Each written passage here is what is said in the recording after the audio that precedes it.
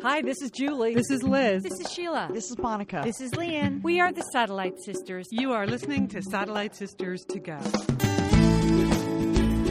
You are listening to Satellite Sisters. I'm Lian Dolan here in Pasadena, California. I'm here with my big sister, Julie Dolan, who is in Dallas, Texas. And Julie, I know you wanted to wish the Satellite Sisterhood what? Happy Mardi Gras, Lian. There you go. Laissez le bon temps rouler, because today's the big day, Lian. Okay. Really in many places, but for everybody that is celebrating Mardi Gras, if you're not celebrating Mardi Gras, you should celebrate Mardi Gras. Just get into it. It's not too late. Get yourself some beads, get a king cake, have a cocktail. I think that's pretty much it. Also, Lunar New Year is this week. It was yesterday, I think, technically. So gung ho fat choi. Love that. I love getting gifts from my friends here in California because you know what they give? They give money. Yeah, that sounds good, Liam. They give you a crisp $1 bill for your Lunar New Year. I like that a lot. So I read an interesting story in the LA Times today about how the banks have like a run on actual cash before Lunar New Year here. And they have to stock up on like clean, crisp bills. Because that is you can't give like a dirty $1. No, that's not good luck, Julie. No, more money. Money.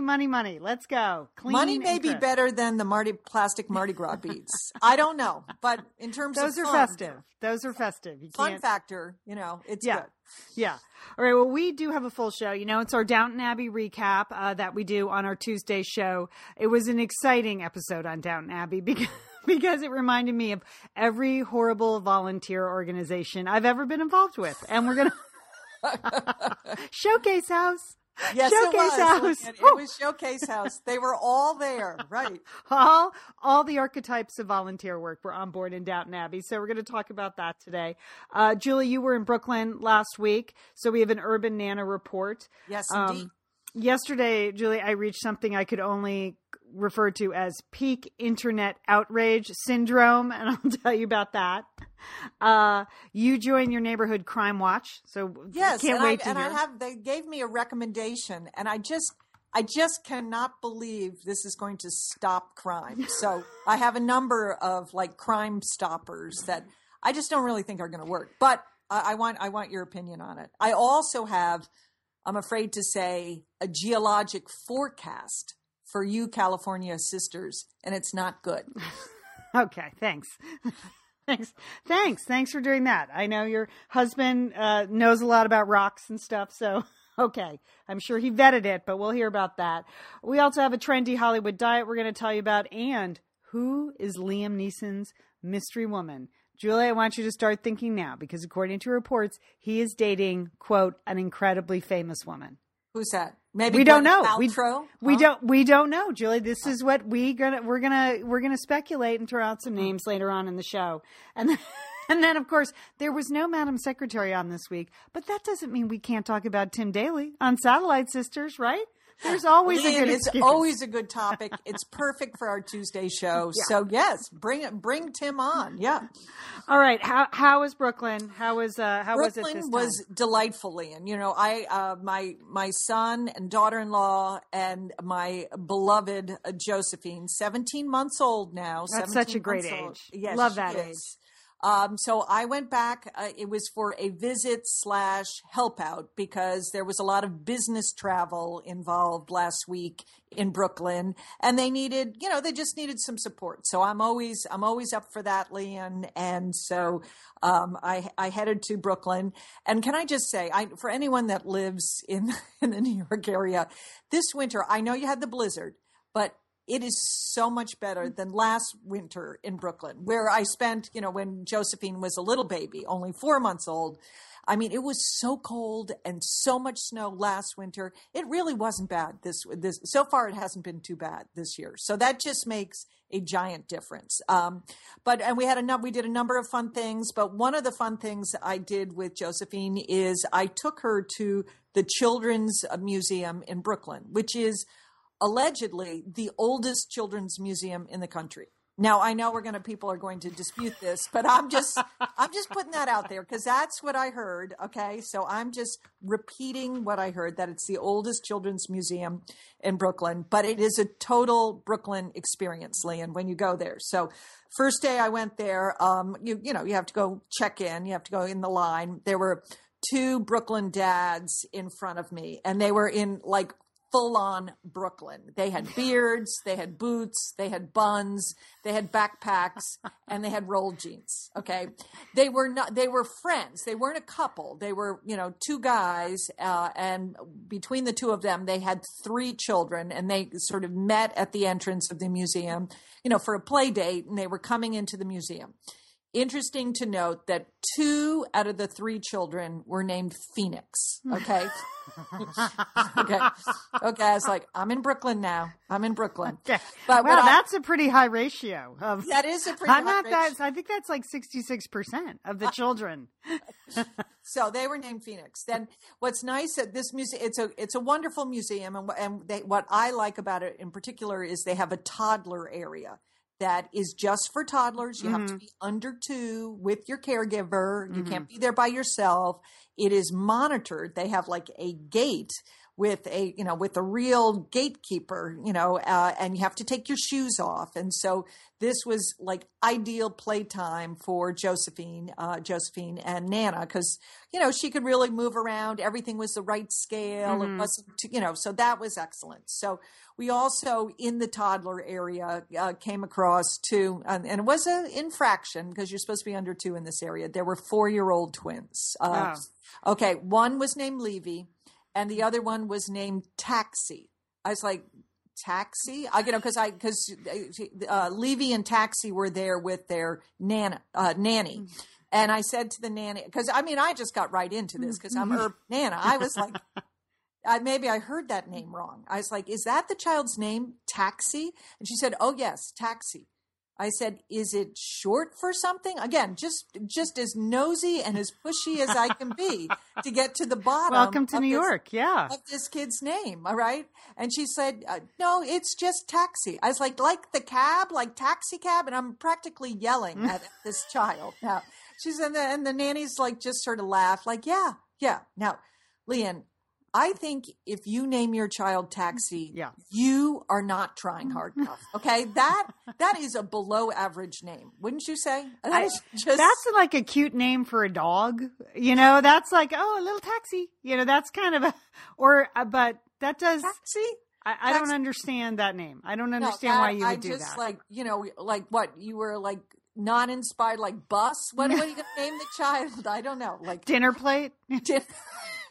North. I object to the Brooklyns, the Londons. I don't like any of those. But at least I felt like you're trying a little bit. But Taxi, you did not try at all. That is just a below average name. So I think you can do better on that.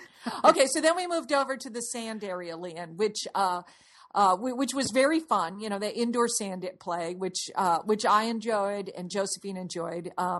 And there was another little girl in the area, and her mother was calling the little girl JoJo. Oh, okay. Yeah. So my ears perk up because, of course, that is the super adorable nickname for my granddaughter, Josephine, that I'm not allowed to call her. I haven't been given permission, the green light, but her mother and father both call her JoJo, and it's adorable, and I like it.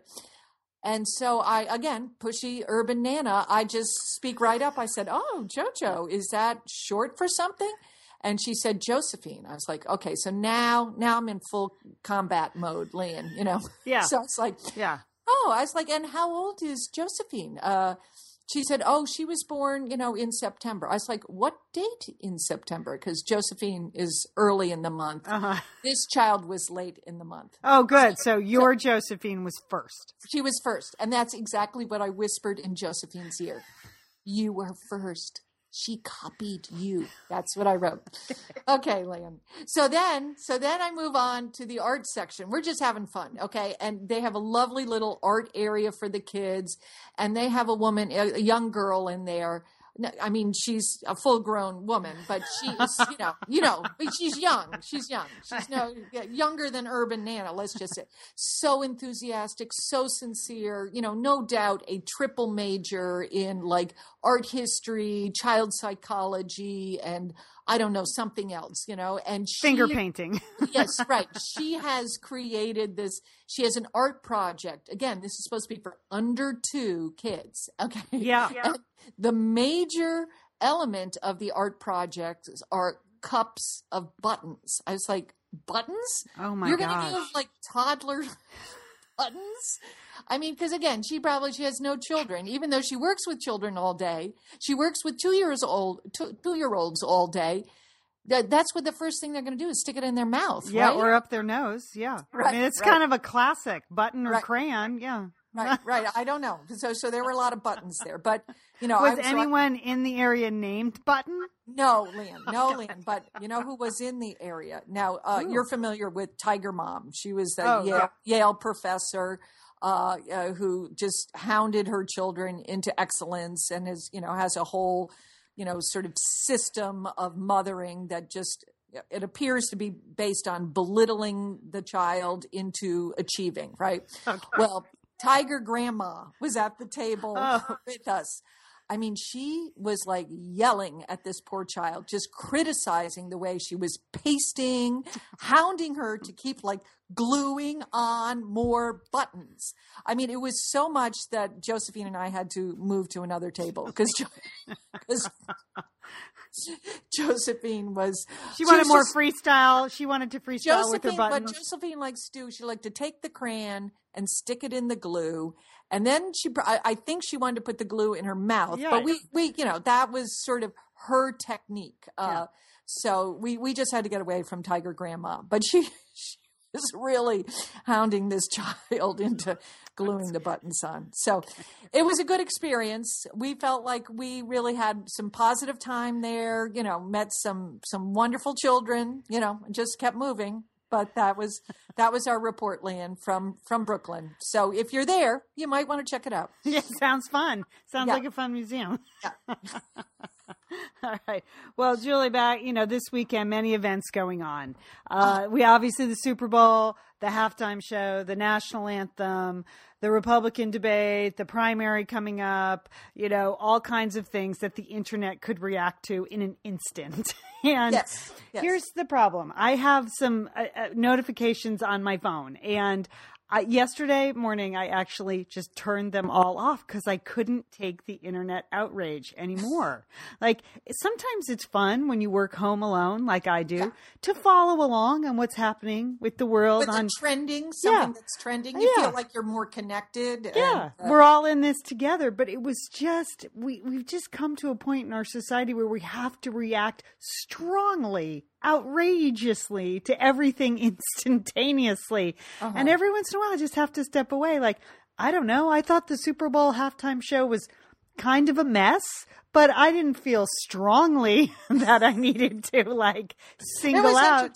Entertaining, you don't think? Yeah. I thought there were moments that were fine, you know, but I didn't feel the need to like take down the berets on Beyonce's dancers, but apparently I missed the point on that because there were a million tweets on that. And yeah.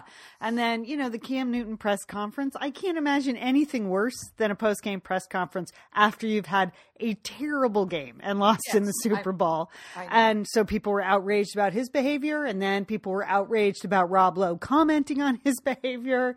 Then there was all the stuff from the Republican debate. Then that was outrage. And then this week, for some reason, 2 women that I respect a ton, Gloria Steinem and Madeleine Albright, just really missed the boat on an entire generation of women. What did they do there? What happened with that? I don't know. They've done such fine work in their lives, for decades. Excellent work. And then just a couple of tone deaf statements about young female voters that really put a whole bunch of people in an outrage on the internet. It was hurting my stomach. I had to turn it off. I was like, I can't live like this anymore. I can't live where I have to have an instant response to Bruno Mars dance moves. Like right now, I have to be be for or against Bruno Mars. Or, I thought Lady Gaga killed it. I loved her outfit. I would love someday to wear encrusted red eyeshadow. I thought she's a pop star. I don't know. I can't feel that strongly the other way about Lady Gaga. I thought she did a fine job. It would be one thing if the energy was positive coming from the internet, but it's not. It's so negative. It's so negative, and it's that it's not, you don't, whatever positive energy the internet does create, I mean, it's drowned out by all the negativity. Yeah, so. It does. And it just got to me yesterday. I was like, oh gosh, please, can we just take a breath and think about things before we condemn people? And I know it's stupid. It's just Twitter. So it really doesn't matter. And I really don't have to follow it. I could be like my husband, just completely oblivious. To what happens on any social media. And I was like, I got to get out. I got to turn off the notifications on my phone. I don't need to know when things have happened. I need to deal with it in my own time so I can come to my own decisions about this kind of stuff. But I was just surprised. I don't know. I just look at stuff. It's a halftime show. What? I didn't understand. It's a halftime show by Coldplay even. So, I don't know. I couldn't get all worked up about it. That's good, Lian. But I was getting all worked up about it. So I had to turn off the notifications. I think it's good for me. So what are you going to do? I mean, because we have the New Hampshire primaries today. Are you still staying in the dark, or are you going to dip into some of the outrage that might come out as a result of the results tonight? I'm going to check on my own terms. That's what I came. So I don't want the notifications coming to me. I don't want to feel compelled like I have to, check in and see what this is. Yeah, I have to stay away from that entire trends page on Twitter because that is just really people expressing outrage. They're very rarely saying, fantastic. It's usually just outrage. So no, I'll tune into the news. I just need to step back. I just need to step back and not get so caught up in the moment because it's too much. It was too much for me. Too much. So, okay, Lian. Did you watch the Super Bowl? Yes, Lian. And of course, as you all know, I feel very close to the Manning family and to Eli Manning because he played baseball and soccer with my son Nick in New Orleans. The Mannings don't feel close to us. I should say that. Make that point very clear. So of course I was happy for Peyton Manning, and I know again it was internet outrage, Lian, that Eli had that sourpuss face on. That was the best. That's the good. That was like a Lady Edith face or a Lady Mary face. And we know maybe not. Maybe he just had indigestion or something. No. Always, I want to tell you, Lian, he was always a quiet child. He was always hard to read. Okay. It's a little insight again because I'm so close to Eli. So I'm defending him. No negativity there, Lian. But again, that went crazy. Right? Just crazy. That was funny. I mean, come on, Eli's got 2 Super Bowls and Peyton has 1, and now, Peyton has 2, and that face, come on, that was the face of every little brother ever who had finally reigned over their big brother, only to see their big brother take back pole position. I mean, that was every sibling rivalry ever condensed into one 3-second shot. No, I think he just had a little gas or something from the wiener dog he was eating or something. That's what I think. All right. Okay. But I enjoyed the Super Bowl. I was very happy. I was happy for Peyton Manning, and so that was it. Yes, it was pleasantly, and I'd experienced no outrage. No outrage. It's good. Just stay off the internet. Other than that Dorito ad, Lian. That's the only outrage I experienced. That was the worst ad I've ever seen, and I know some people liked it, and everyone on my couch did not enjoy it. And the 2 people who I birthed, frankly. So it was uncomfortable for us in many ways. Yeah. But then yesterday I was had aqua aerobics with the girls. We all hated it. Everyone hated it. As everyone was talking about, that was just awful. But and I can't believe they say, well, people are talking about it, so that's good. But I retain things like that. I'm not going to buy any more Doritos. So okay, Lian, good. It was gross. I like that. It was gross. Lian. Well, Lian, I am back here in Dallas and back in the new house, and I joined my neighborhood association because that's I want to get involved in my new neighborhood, and we have a little crime watch program here, which is good, to keep everybody safe and be neighborly. And so they have a whole long list of tips about things you can do to protect your house and, avoid crime. And one of two of the suggestions I just need for another opinion on, because they said this is our neighborhood crime watch newsletter that's put together in association with the Dallas Police Department. So it's got some officialness to it.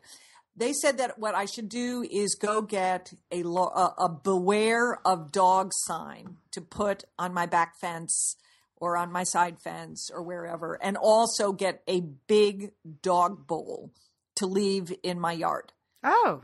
That this apparently is supposed to deter robbers and bad guys from your house if they see the beware of dog sign or see a big water bowl outside. Oh, I like the big water bowl. Yeah. It's easy to do. That seems genuine. Really? I think those beware of dog signs are not attractive. So that I know. That's not. And I walk by and I go, I don't believe that. Like, unless I hear a dog barking, I don't believe it. See, that's what I think the bad guys are. Yeah. I think the bad guys, are not going to read the sign or not believe the sign. But the water bowl is subtle. That's a subtle. That's a subtle thing. Yeah, because especially if you keep it filled, and you actually have a dog. So I do have a large dog, Lian. I do have a large dog. So. You don't really need to beware of my large dog. No, but please don't tell the bad guys that. Yeah. So, but yes, so I do have a large water bowl, but I had never heard or read anything about that. So I did a little more research. Fired up the internet just on, crime, what you can do for crime prevention around your house. And there's a lot of myths about, crime prevention. Number one, that you should never, I didn't know this, like if you have an alarm system, you should never, a lot of times when you have an alarm system, the alarm system company gives you a sign to put in your front yard that says, your house is protected. This house is protected by ADT or whatever, whatever brand it is. But that apparently is not a good idea because, again, it's telling bad guys what kind of alarm system you have. And if they're any good at being bad guys, they may know how to disable certain brands of alarms. Oh. So that you could put up a generic alarm sign, but you shouldn't put up one that indicates the brand of alarm that you have. Oh, I would believe that. I had never heard that. And they said that, most houses that are robbed have alarm systems, but they're just not turned on. Right. That people think, oh, well, I'm just going to run out for 2 minutes. I really don't need to set the alarm. That apparently that's a big mistake. You need to set your alarm all the time. Hiding valuables. They said, this article said that, I think pretty much everybody hides them in the bedroom, right? That's not a good idea. As I can tell you, because when our house was broken into, that's where they went into the sock drawers. Yeah, that's number one place. Sock drawers, bedrooms, mattresses. That's where they go. You're supposed to, really hide it, in your garage, which is not really convenient if you're looking for a pair of earrings and you have to rummage through the garage every time you want to wear those earrings, right? I think you just stop wearing them, right?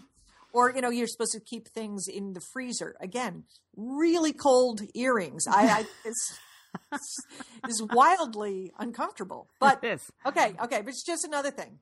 They did say getting a big dog. People think that is a good deterrent, but in many cases, and I have, Lian, my noble beast here, Zorro. He is no deterrent to crime. I mean, maybe if you looked at him, you would be afraid of him, but really, they said little dogs are better because they bark more.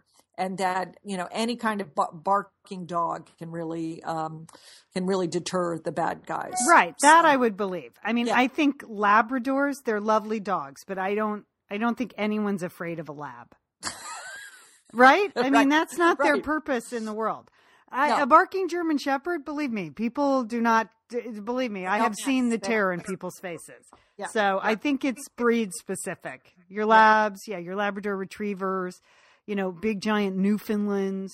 Like no Newfoundlands ever bit anything. So, I mean, but they're Other than like a giant T-bone or something like that. Yeah. Now here's a myth. They said, like, stopping the mail and the paper, you're not supposed to do that. Which I said to myself, what?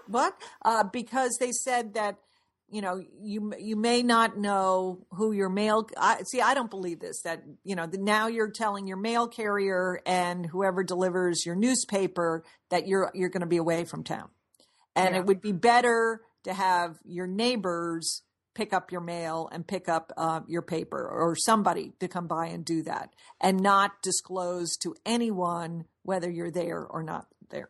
Yeah, I don't stop. We've heard that at our neighborhood watch meeting. Really? Too. Oh, Yeah. okay. So, I just did not know that. So, no, it's bad if they collect in your driveway. You have to have someone who's going to do it in a timely fashion. But you can't have don't pick a teenager right. to do that. No, that's unfair.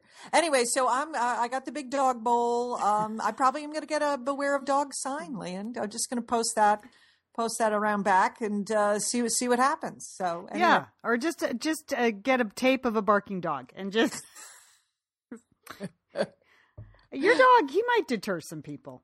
I mean, not if they actually came close to him, but just if they saw him behind the fence. Yeah, that might they be saw good. him behind the fence.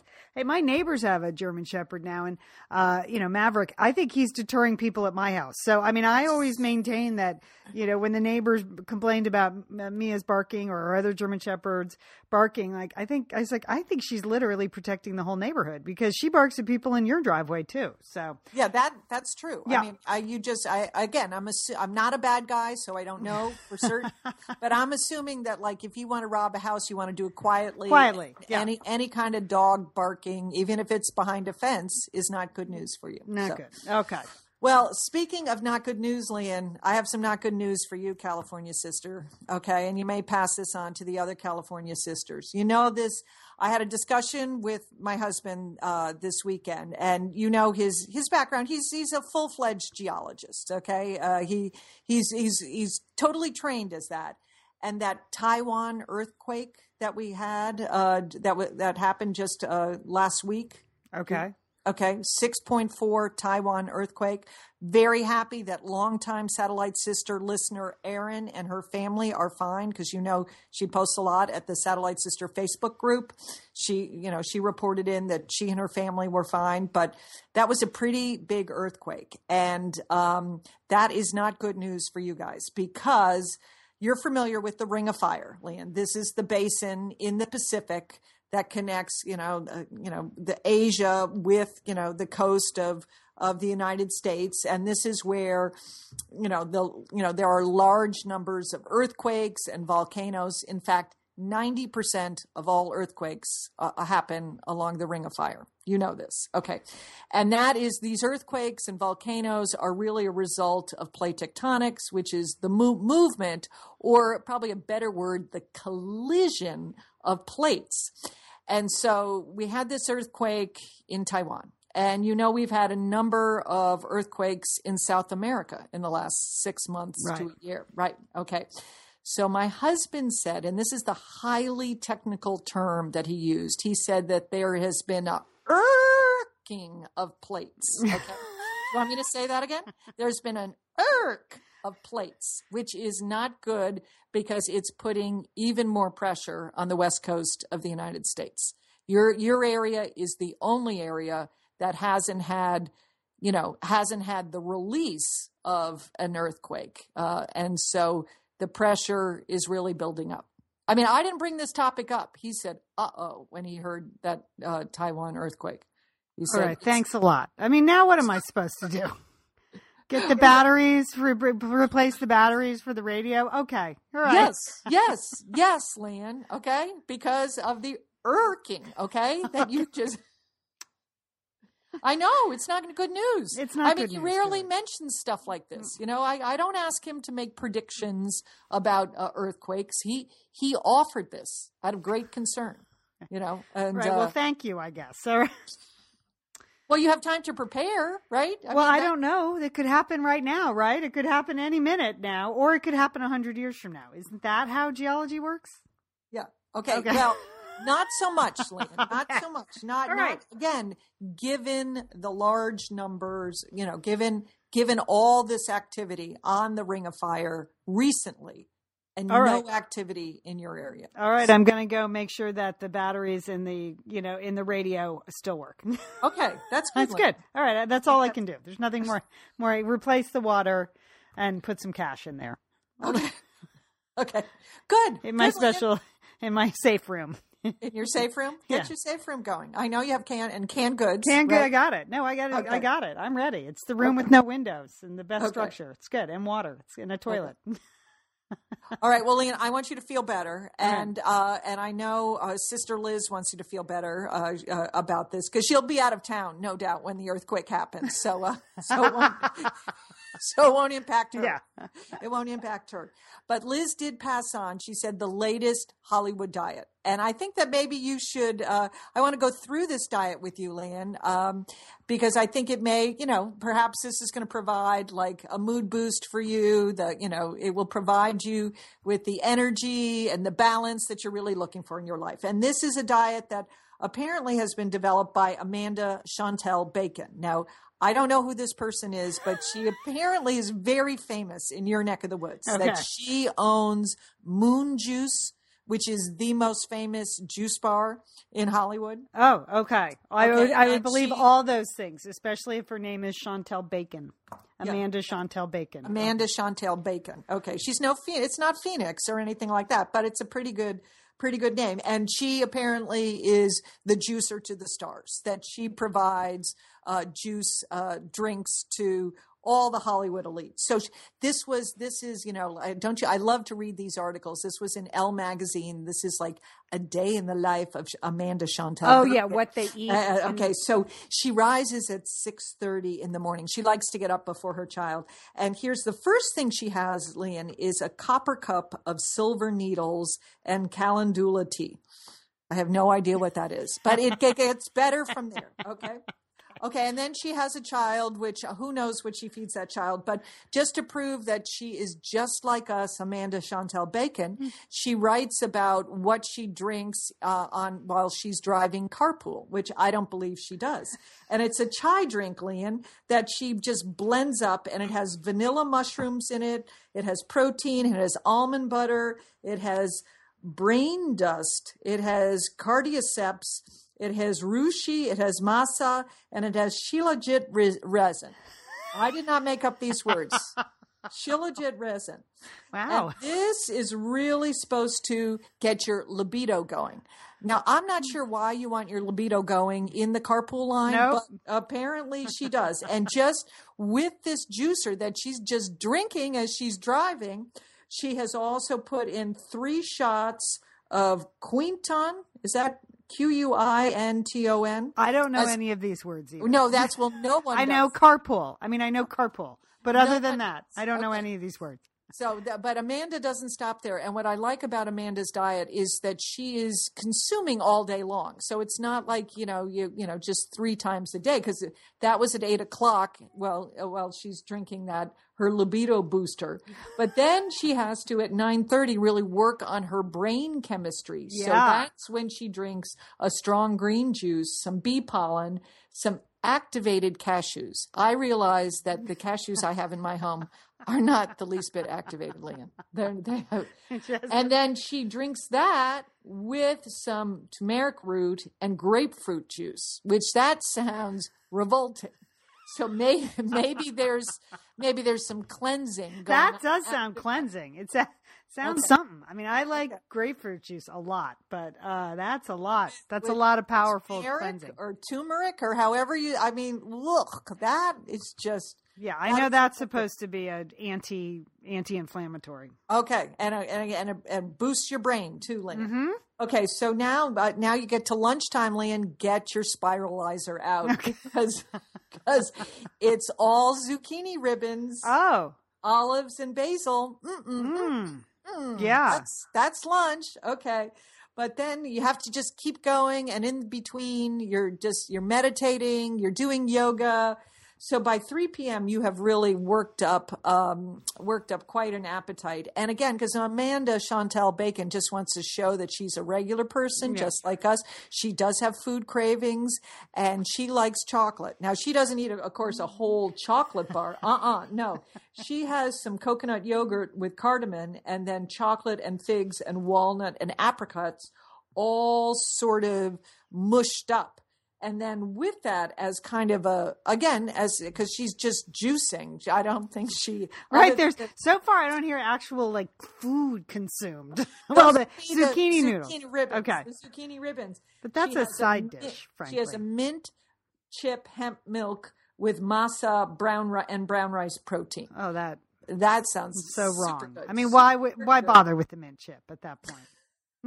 It's not that good a flavor. Okay, and then so that's at 3 p.m. So then she wants to have an early dinner so she can get to her after dinner yoga class. But given what she eats, it shouldn't be hard, So she and her son. I'm surprised she has the strength to drive to yoga, frankly. But she has her son, who apparently she has picked up.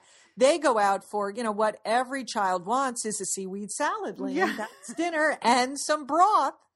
Just like a lady, like Downton Abbey, she has a little restorative broth. But that's not finished because at 11 p.m. at night, who doesn't have food cravings? So she has one more healing tonic at the end of the day with just stuff I cannot even pronounce. Wow. So, but you see the picture of her. She looks pretty good. I'm sure she does. She looks, she looks vibrant and healthy. Yeah. But I haven't even heard of half of these things. That's a lot of food preparation in a single day, though. You're pretty much just cleaning your juicer and spiralizing all day long because that's a lot of food preparation. That's where those whole food diets they're just hard to continue to do. Sometimes you actually just need to get a piece of toast because that's all you have time for. That's right. I mean, where do you get shilajit resin? I don't know. I don't know where you get or even starting the day. Where do you get the silver needles and calendula tea? Is that easy to find? I don't know. I don't know. Dallas? I don't know. Well, Julie, good luck with that. Are you going to try that this week? No, there's not. Even the zucchini ribbons don't look that good to me, so maybe it's a nice side dish. It's a nice side dish. Okay. All right. I'll try it's not a whole meal, I wouldn't think. But I know if you're vegetarian, you've worked around that. And clearly she doesn't eat meat or even steamed fish and steamed vegetables, which is usually what are on those things. So, all right. Well, that's a diet that sounds completely unachievable. Thanks for sharing. You're welcome. Julie, another Hollywood-related story. Liam Neeson made a big splash in the Super Bowl this weekend with a great ad, and he just looked great. And then there was a headline this morning I had to click on. Liam Neeson is dating, quote, an incredibly famous woman 7 years after his wife's death. Now, he talks very openly about, the continued grief he has for his wife, Natasha Richardson, and how it still surprises him every day that she's not coming back. But apparently he is dating again, and he refused to name his new partner, but he did admit that she is, quote, incredibly famous. So how come we couldn't figure out if she's incredibly famous? Isn't there a picture of the two of them together? No, I searched the internet. There is not a picture. So I think it's up to us to just wildly speculate. Okay, Lian, do you have some? Okay. Well, first of all, I love these fact-based segments we do on the show, Lian. Good. Well, he's opened the door, Julie, to wild speculation. When you say stuff like that, okay, first of all, people have been wondering where Sheila Dolan is, and she's usually working on Sunday mornings, but I don't think she qualifies for incredibly famous. I was hoping it might be her that was dating Liam Neeson, but I don't know I could see those two, that she would go for him, and I could see those two. Yeah. Okay. That would be nice. He'd be nice to have at Thanksgiving, don't you think? Yeah, he seems like a lovely man, actually, lovely tall man. Okay, then I thought, well, who's up there? Who's just incredibly famous? Because not just famous, but incredibly famous. That's a different category. Yeah. So I thought Madonna, single. Oh, okay. Oh, I don't think that's a good match. Okay. Me neither. I don't really think she's a catch for anyone. No. I think she's just her own person, and I think it should just stay that way. Yeah. That's, Okay. Jennifer Lawrence. Jennifer Lawrence is also incredibly famous, although incredibly young. He is 63. Maybe too young. Yeah. And he has daughters and sons that are much older. So that wouldn't work. So there's that. And then so I did think Susan Sarandon may also be considered incredibly famous. Oh. So, okay. She's still looking good. She looks great. She is, and she's an interesting, woman. So, okay. Also thought, I checked, I had to Google, J.K. Rowling is incredibly famous, but she's also incredibly married. So it's not her. Okay. And good research, Liam. Yeah. Good research. I was working hard this morning. Must have been that needle tea I had. And then I thought, well, Emma Thompson isn't really incredibly famous, but they would be a nice couple, but she's also incredibly married. So that is no good for her. Mm. And then I'm kind of hoping this would be my pick, Charlize Theron. Oh. Now that she's gotten out from under crazy Sean Penn. She's gotten away from Sean Penn, right? Yeah. So, we're just going to have to wait and see. This is going to be a nail biter. But any speculation? Anyone pop to mind? I mean, what about Jennifer Lopez? Now, when you say incredibly famous. Yeah. Oh. What do you think? Well, I think she's still dating the backup dancer. Is she still dating him? Okay. And she's busy. Okay. Yeah. All right. And then are there any political leaders you could think about? Because I was like, Angela Merkel, I think is married. Angela Merkel? I think she's married. No, she has a husband. Yeah. So I don't think so. All right. Okay. So just feel free. We got to be on a lookout. We need some more suggestions. Yeah. We need people really to do some research. Right. Where does he live? Does he live in New York or does he live in London? Julie, it doesn't. It's like he might be a citizen of the world. Citizen of the world. I mean, this interview was for Ireland's Sunday Independent paper, so I don't know.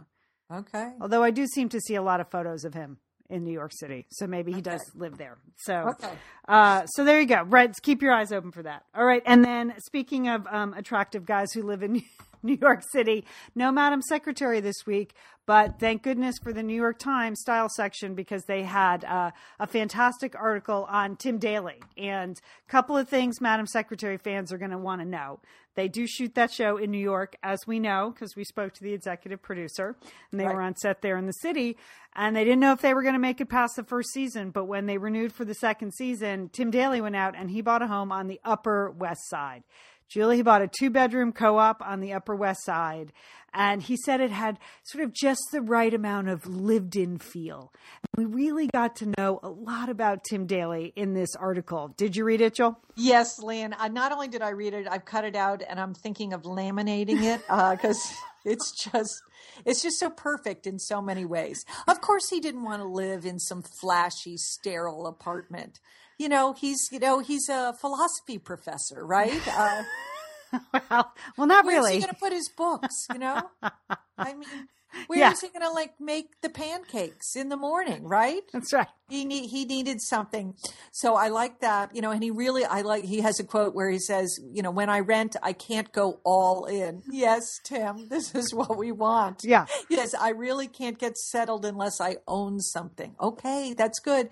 And that he wanted to pick a neighborhood where near his daughter, because again, he's a family guy, and where his girlfriend lives. And of course, we know who his girlfriend is, don't we, Liam? It's Leone. It's Madam Secretary. So, and he just said about that in the article, I'm in a happy place, be happy for me. So we are, Tim, we're happy for you. We're a little bit jealous, but we're happy for you. We're happy for you.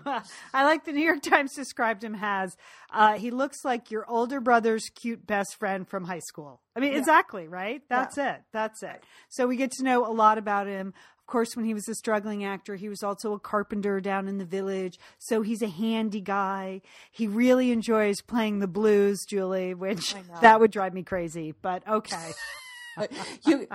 I mean, your husband likes all that race car stuff, Lian. So you put up with a few things, That's okay? true. You could put up with that. But yes.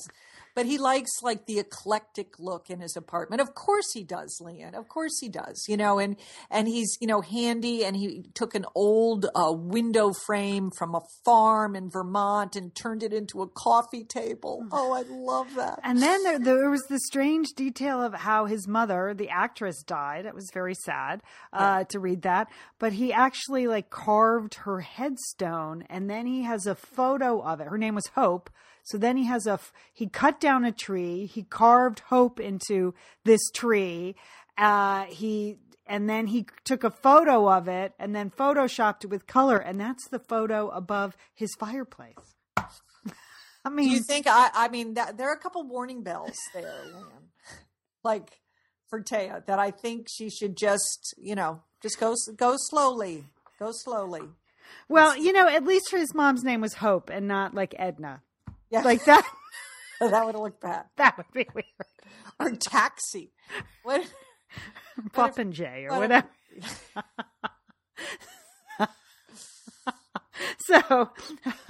So it was a very satisfying article in the New York Times. And there's also a slideshow. So if you go to the online version, Julie, laminate yours by all means. Yes, I think that's a great idea. But you're going to want to go to the slideshow version because it does look like an apartment you want to move right into. Just absolutely right into. He has a thing for four, and you can see the headstone / thing over the fireplace. He has a thing for 4-leaf clovers, which says a lot about him. And, he made his own silver box when he was a student at the Putney School in Vermont. So if you missed Madam Secretary this week and you need a little Tim Daly fix, go to the New York Times. The piece is entitled "What I Love" / Tim Daly. But you could read that many ways. That's pretty much it. Or as someone in our Facebook group wrote, "I love Tim Daly." That's all she wrote. That's all you need to write.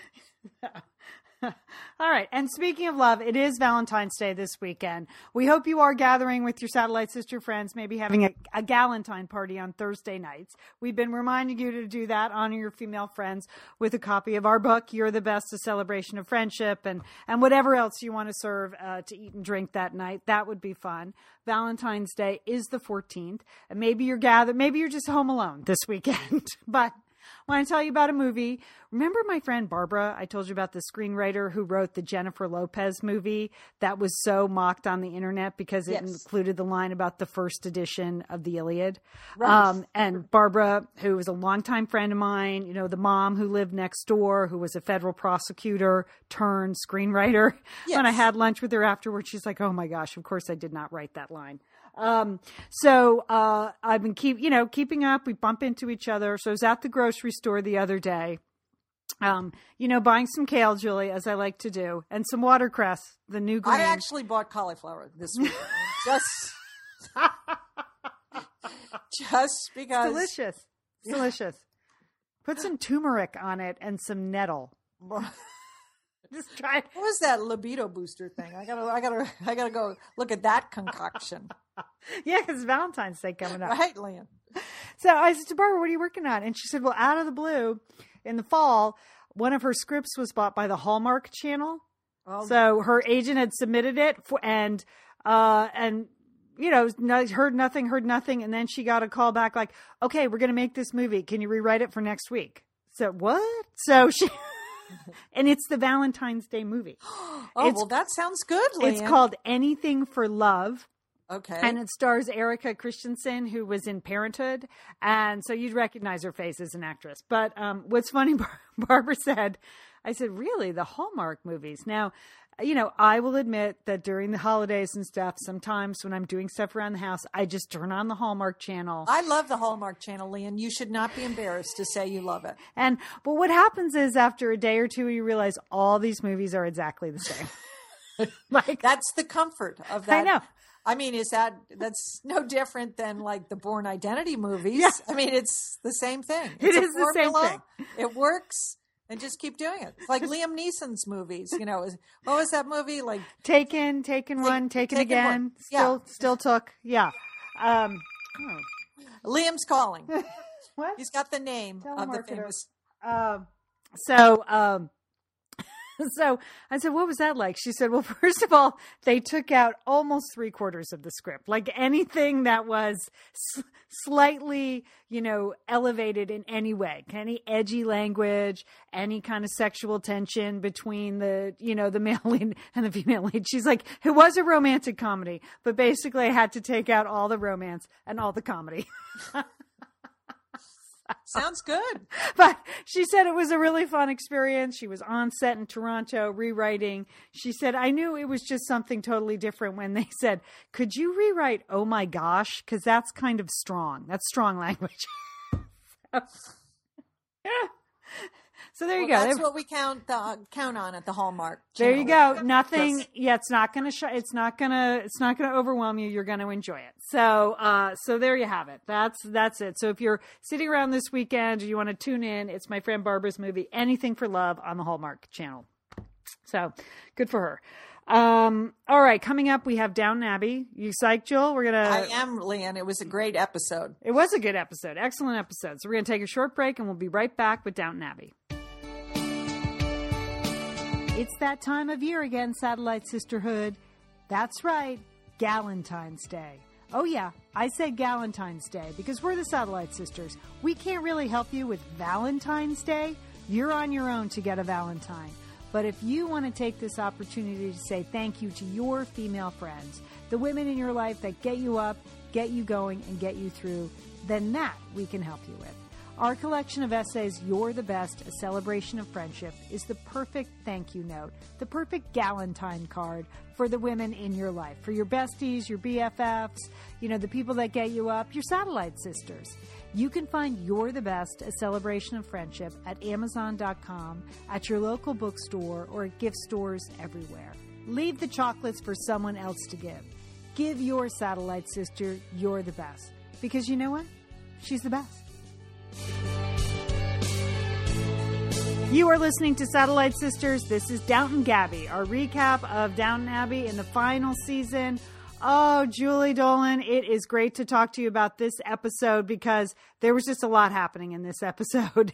And it reminded me of every horrible experience I'd ever had on any volunteer committee at any point in my life, right?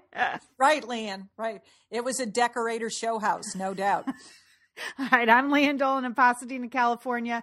Julie Dolan is in Dallas, Texas. And it was just showcase house. I mean, unbelievable that they're turning down Abbey. They're selling tickets to walk through the house, let normal people walk through the house. And it's a fundraiser for the hospital storyline.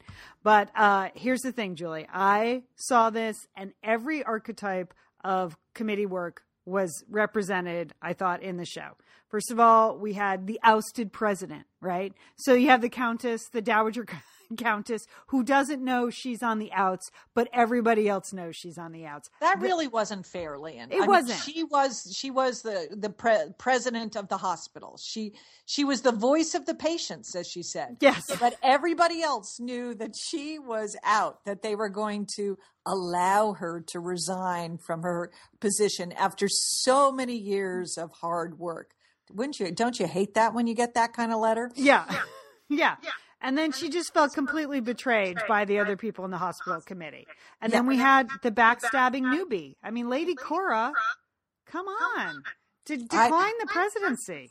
Yeah, that she was. I didn't understand that. She was. First of all, she was coherent in this episode. So that's always a shock. But I didn't know that she was a career girl. She wants that job. Yeah.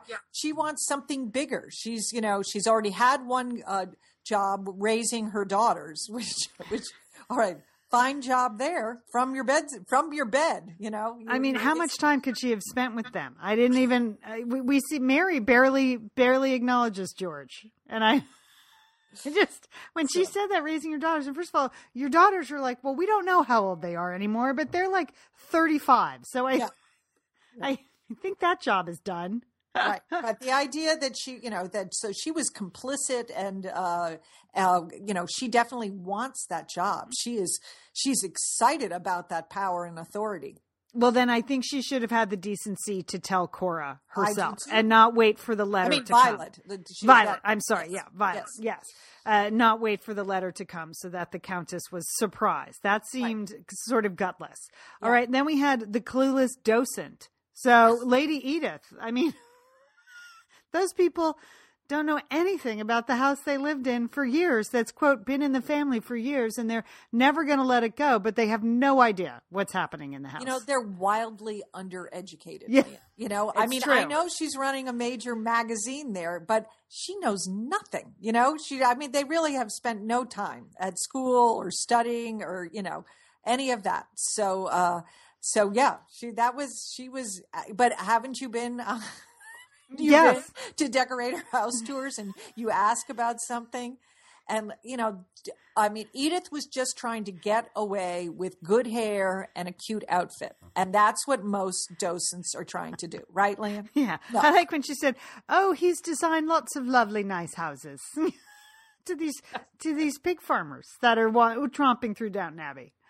All right. And then we have the person who actually knows what to do and gets it done. And that is Bertie, Lady Edith's, you know, date, who has to schlep his own bags from the station. Right. He shows up, and because he runs another country estate and he's very familiar with this, he whips this whole group of, you know, dilettantes into shape to get it done. Get the lines, get the velvet ropes. You need, you know, servants in the drawing room to make sure no one walks off with the odd first edition or two.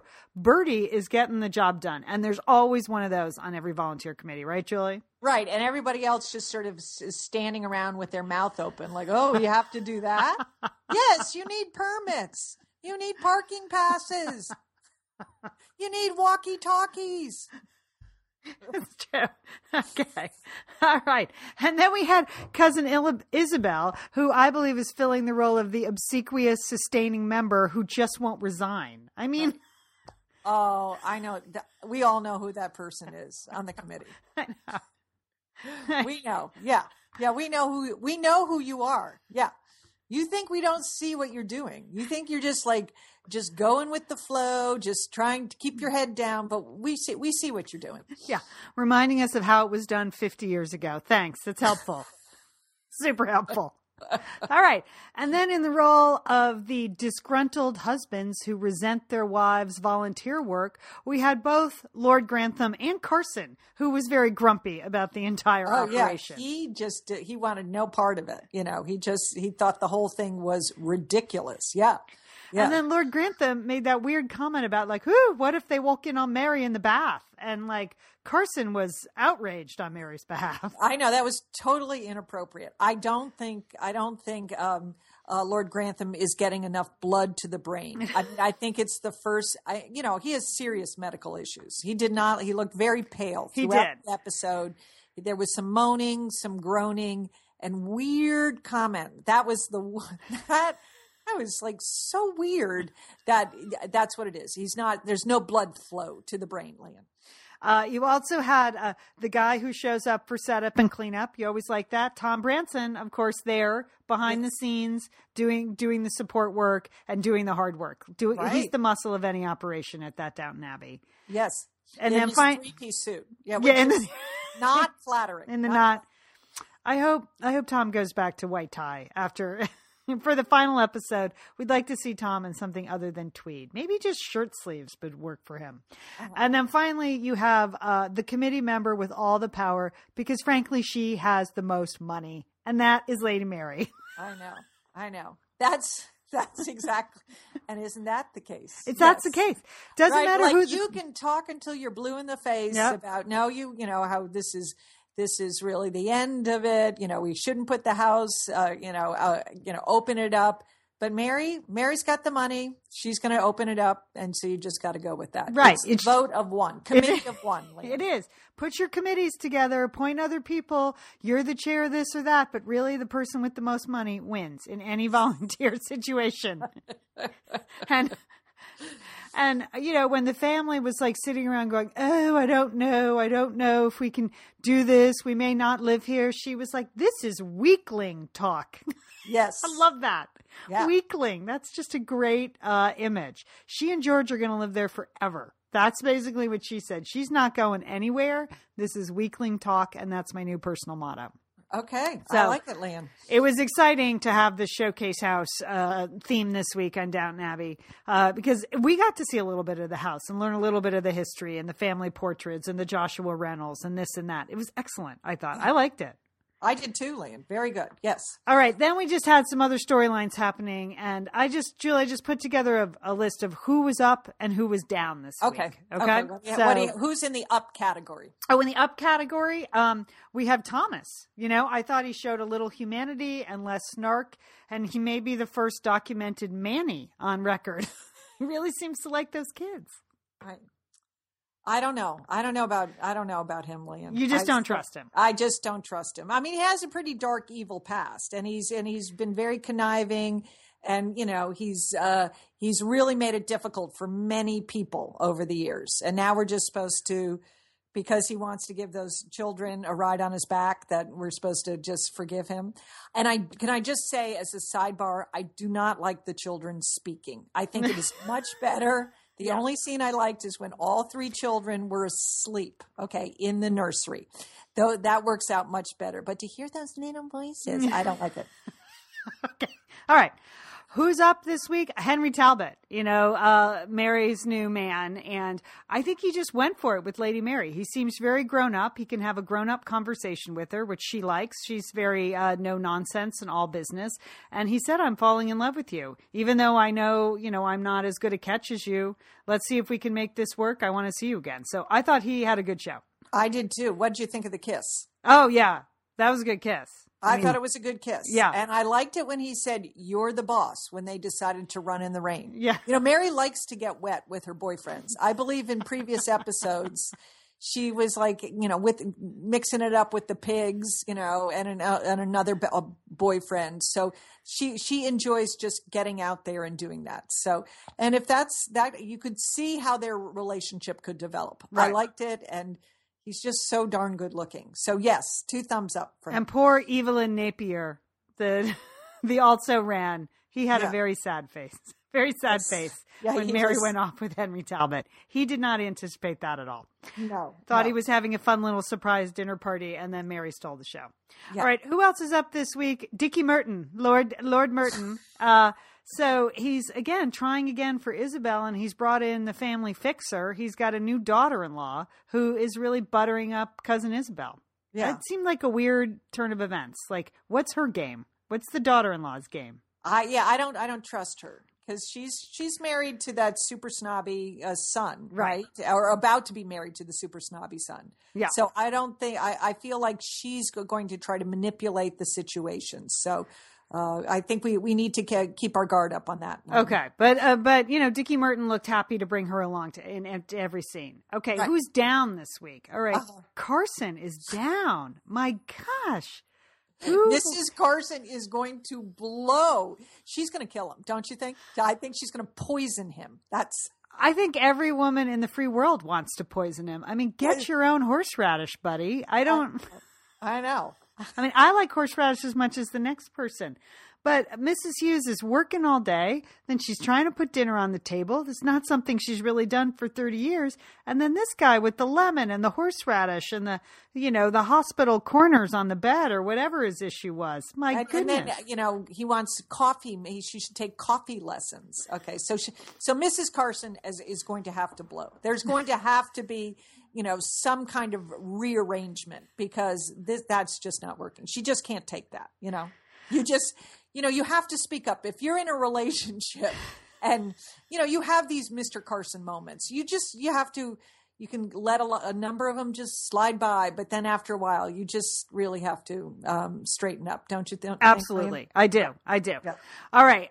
What else is down this week? Criminal pasts. Oh my gosh. We thought we put that stupid Baxter storyline to rest and it just won't go away. Now she wants to go visit her undoing in jail. What is the point of that? She has a death wish. Okay. She has a death wish, Lian. I do think though, maybe the underlying story, which is, again, based in fact, is that many abused women find it very difficult to leave their abuser. And maybe that's what, what the show is getting at. Really? You think that's what they're after?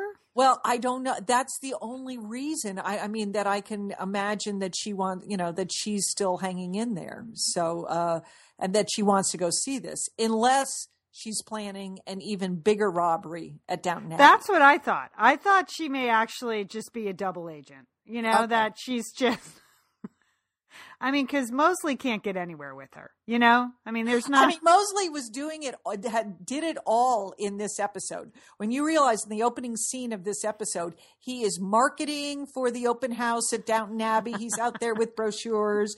He's providing all the legal defense to Baxter, and legal counseling. And now he's Educator of the Year. So you're right. Mosley's really been doing a lot. You're right, Julie. You're right. I need to give him more of a chance. So Mosley's up, but criminal passed her down. And then Daisy is down, man. What was the deal with her? She was just downright hideous about Mrs. Patmore and the father-in-law. That's Mrs. just getting teasy. It is. I mean, that she threw the lovely little thank you note. I know. That was terrible. And that she reacted so badly. When her father-in-law showed up with the basket of vegetables for Mrs. Patmore. Mrs. Patmore, she's going to take out a carving knife or a frying pan. Just settle the score there. I mean, Daisy is just, I don't know what that's about. I mean, I think she should get on with that young footman, the pig who wants to be a pigman. I think that's, or pass the darn exam and let's get going. I know. She's tired. Been studying for this exam for like a decade. My gosh. Since the end of World War I. She's finally taking it. They're both taking it together. I didn't even understand. Oh, whatever. All right. I was glad we had the showcase house. That really lifted me up. It just made me laugh because those are so venerable now. And so, they're everywhere in the world, the showcase house, but seeing like the origins of the showcase house, that made me laugh.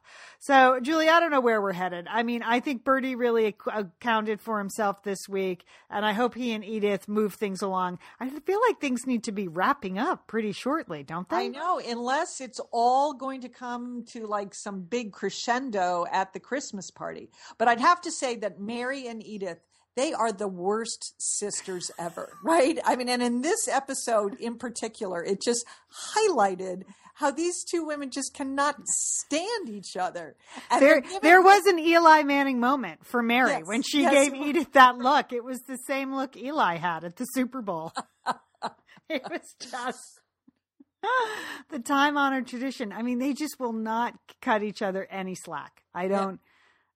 Yeah. And yet they live in the same house. It'd be one thing if Edith just, got on with her life. Now, do you think, I think Bertie's the man that Edith is going to open up to about Marigold. And maybe that will be the story that bonds them all together. The revelation about Marigold. Mary's on to the Marigold thing. Yeah. She is now, she's asked Tom about it. She's asked Anna about it. So that's on her radar now. So I think that we're going to see more of that in an upcoming episode. The other one that I'm still I worry so much about Anna, that she didn't really have a big episode. She had some issue with the baby, but the baby's okay. But if you listen to Mr. Bates's language to Anna, it still makes me so nervous because he says stuff like, we're finished with that business of keeping me in the dark. And I mean, he uses. Well, when you say it like that, it's suspicious. Yes. Yeah. I mean, he just I just worry about him and what his true intentions are. So that was not good. And Lian, I have a whole new category of dressing now. It's called medium smart. Did you? I love that. Yeah. Yes. That was a great line. When Mary was having her big night on the town in London, she told Anna just something medium smart. Did you see that? Medium I loved smart? it. That was like a ball gown. Yeah. Oh, yeah. That was a beautiful dress, too. I know. Yeah. I thought it was going to be like in the business casual category, but no, that was a little bit more elevated than business casual. Yes, indeed. Yes, indeed. Oh, that is weakling talk. It was just the best line. I love her. So she should rule. She does rule. Yes. She does roll. She rules. So, all right. I'm sure we're going to wrap. I'm sure something's going to happen with this hospital storyline. Something's going to happen with Marigold. And I know Tom is going to like start Rolls Royce or something. I don't know what's going to happen there. I'm looking forward to the big car race, though. That should be exciting next week. I think there'll be a lot of tension there. Yes. We are the Satellite Sisters. If you want to hear more of the Satellite Sisters podcast, you can go to iTunes or satellitesisters.com. We have been on the air for 15 years and we talk about all kinds of other things besides Downton Abbey. We'd love you to join us. You can join us in our Facebook group. You just have to ask to join. And if you're a real person, not a bot, we'd love to have you. There's always tons of conversations about Downton Abbey there on our Facebook group. And Jewel, have a great week. You too, Lian. And don't forget, call your Satellite Sister.